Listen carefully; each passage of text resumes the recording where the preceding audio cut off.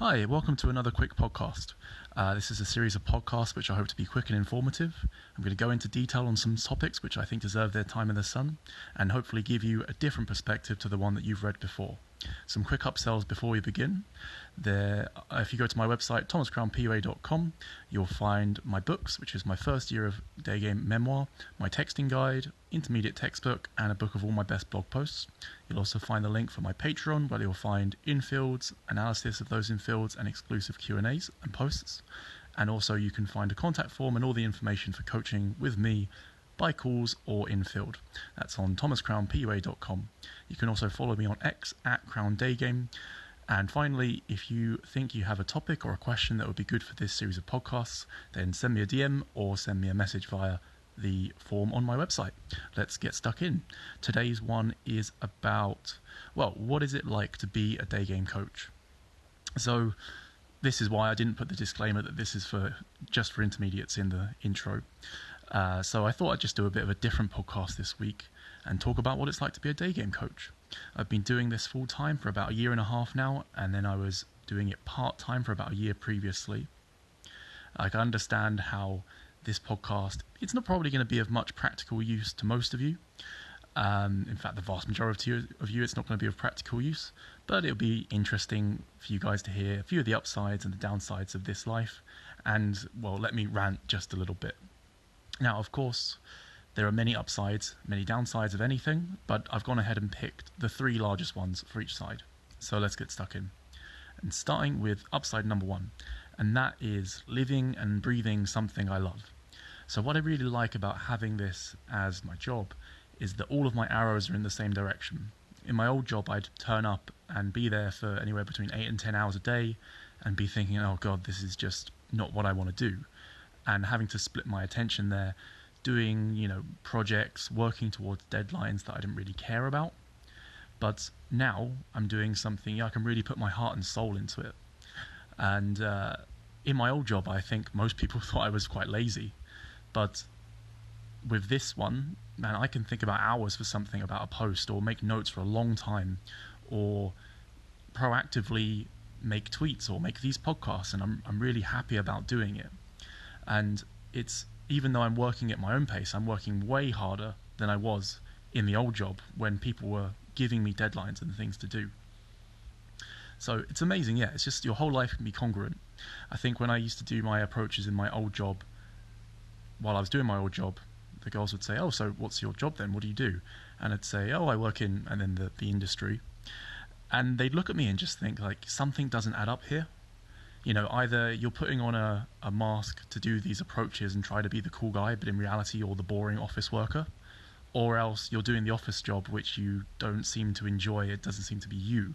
So that's the first upside, is to be fully congruent throughout my life, doing something I love, something I'm really passionate for.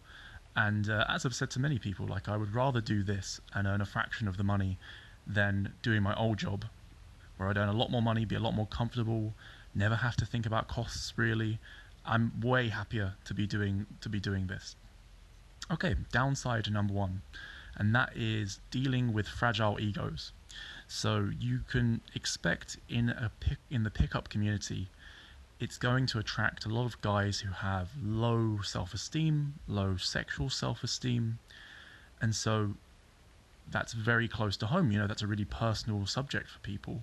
And so you are going to run into prickly characters or guys who have very fragile egos, because no one wants to feel that they have low self-esteem or to be confronted with it. And even getting into the community to begin with is almost like admitting to yourself you've not done well with women in the past, at least for most guys that get into this. I notice sometimes I will get an email from a guy, and I feel like what's happened is he's had to build himself up to send the email for a coaching inquiry to begin with. But once he's put himself out there, been a bit vulnerable and said, I need help, he then clams up and starts trying to frame control or protect his ego, and either nothing ever goes through with it in terms of coaching. And a lot of the time, these fragile egos in the community, if they get into a disagreement about something, a debate about a topic, then they see it as an existential threat. rather than a debate. And you can oftentimes see this on Twitter. I mean, of course, a lot of this community is online, so it's even worse, but it devolves into personal attacks, snarky comments, just people generally being mean to each other, rather than coming in wanting to learn. So that's downside number one, is having to deal with some very fragile egos. Upside number two is the coaching itself. So in similar vein to upside number one, that I get to do something I love, is the literal coaching is great for me. You know, well, by and large, the guys I coach are great. I get on really well with them. And so it's almost like getting paid to walk around with a friend of yours for a few hours, talking about something you love, seeing them succeed, and like imparting some knowledge and hopefully some wisdom that I've accumulated over the years.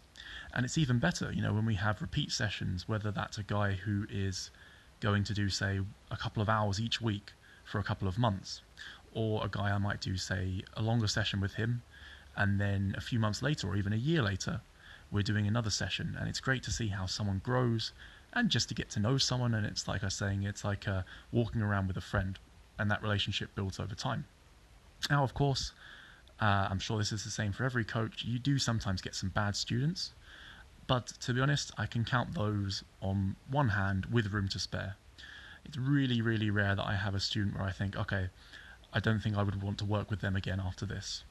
And of course, you do have guys who have extreme cases of approach anxiety, and so you have to babysit their vibe to an extreme level, way more than the average student.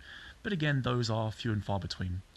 And actually, that's one thing I thank the design of my website for, is that it turns away a lot of guys who want that happy, clappy, just be yourself kind of game that some guys go for, who are maybe just starting out. So I'm actually quite grateful for the design for my website, because it does scare off some people who aren't so serious about this. Okay, downside number two is guys who have a taker mentality, and in a practical sense this normally means they just want a ton of free coaching.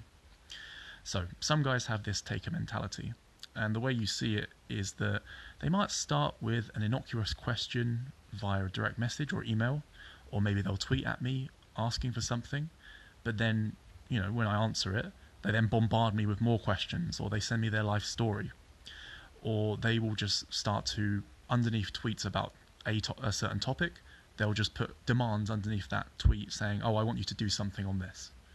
And I don't think these people often realize, like, this is my job. I will help people out quickly, but, you know, like the Joker says in The Dark Knight, you know, if you're good at something, don't do it for free. There was a recent example that springs to mind where a guy said he had an issue with a certain girl, and I said, oh, if you have an infield, then send it to me, I'll be interested to listen. And he responded saying, oh, I don't, but I'll send you a summary. So I was like, okay. I didn't agree to it, but I thought, okay, let's just see what he sends.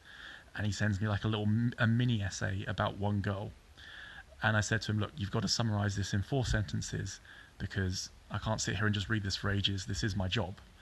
And so he blocked me. So it's a bit of related to downside one, in the guys with their fragile egos, but also you can see that taker mentality. It's that thought of some guys that you as the coach should just help them for free, give them lots and lots of free coaching, because maybe they think that it's going to be some amazing marketing opportunity, but you know, you just can't be doing that all the time, otherwise you'll make no money. And an analogy I gave when I was talking to Charlie Bright yesterday was that, okay, and if you'll forgive me the comparison, if you walked into a Rolls-Royce dealership and you got a test drive, you wouldn't walk in the next day and then ask them for a free month with the car or a free week with the car. You know, the test drive is there supposed to just be so that you get a feel for the car and that you want to come back and spend money, and that they're trying to entice you in. And when I'm doing a little bit of, say, pro bono coaching or helping guys with questions, yeah, I'm doing that as it's partly marketing. I want to help them out, but they need to then think, oh, this guy, you know, he knows his stuff. Now I'd like to buy a book or pay for some coaching, or even just hire me for a call. And I do actually notice when these guys send me their first innocuous question and I answer it, then they come back with their bombardment of questions, and I say to them, do you know what, this would be better if we discussed it on a coaching call. I often, you know, ghost it. They don't come back and respond. So that kind of just shows you how those guys have that taker mentality. On to upside 3. And this one is getting to pick my own schedule and working conditions. So my normal schedule is that I get out of bed between 9 and 10 a.m. every day. I go to the gym, or I go and do a cold swim and sauna. And then I'll schedule any kind of work I have to do for the afternoon and the evening. And I imagine this must be really, really good for my health, being able to sleep as much as I like every day, never feeling like I'm having to wake up and drag myself out of bed to go to a job I don't really like. Another thing is the working conditions. I'm in my room where I record the podcast, do my work, or I do my coaching calls. Of course, I'm walking around London. I think it's an amazing city to be walking around, and then you're still exercising, you're outdoors, you're not at an office, you're not hunched over a desk. I don't have any kind of posture comparison, but I'd love to know the difference in posture given that I don't have to sit at a desk anymore. I actually have a rocking chair, which I have like a sort of like IKEA flat pack rocking chair, which I'm sitting in right now, which I do all of this work in. And so I'm way more comfortable and have a much better posture in this than I would be in my old job. So the working conditions are much better. I'm not under those harsh office lights, surrounded by screens and noises and bleeps and phone calls and other conversations. So this is much, much better, much healthier. Okay, downside 3 are the haters. So I'm sure if you follow me on X or Twitter, you'll know who they are. But I remember hearing this great quote from Tim Ferriss in that he says 10% of your followers will take issue with what you say. And it's not something you can avoid, it's just the maths. And I found this to be completely true. I mean, it's not exactly going to be 10%. I would say there's probably like 5 people who just have it in for me. But, it's the point being that you're always going to come across people who don't like what you say. And if anything, you could say it's a compliment, because a lot of people will say, you're making it, or you've made it once you have haters. So, I take that as a compliment. And I really do agree with Ferriss in what he says, that 90% of the time, just ignore them, because all they're doing is providing traffic for your website. You can let them ball their fists, stamp their feet. They're like little children, and the more they complain about you, the more people start to look at them and think, oh, they're the weird one, because where's the proof? Or why is no one else having issue? Why is it only these really angry guys? So anyway, downside number 3 is the haters, and it's a part of this lifestyle, is that you just have to learn to live with it, and you have to learn to have your boundaries. You learn not to respond to these things. It's like when you're a kid and the parents say, just ignore it. And the funny thing is, when it comes to this, when you're older, it's true. Just ignore it. Sort of related to this, say haters as well, is like just having boundaries. I know I said that before, but knowing when, and this is kind of related to the free coaching thing as well, is knowing when to yield, and then also to be like, no, I'm not going to go any further with this. So it's been really good. That's like hidden upside number 4, is that being a day game coach, it really teaches you about where your boundaries are and how to maintain them. So overall, I've done 3 upsides and 4 upsides and 3 downsides, but the truth is, I love doing this job.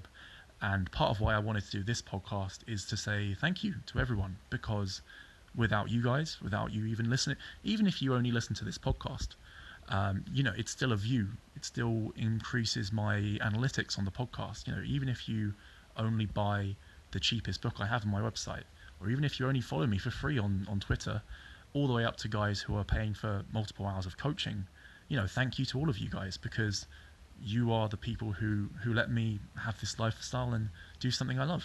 So I'm going to finish off there on that positive note, and hope you enjoyed the podcast.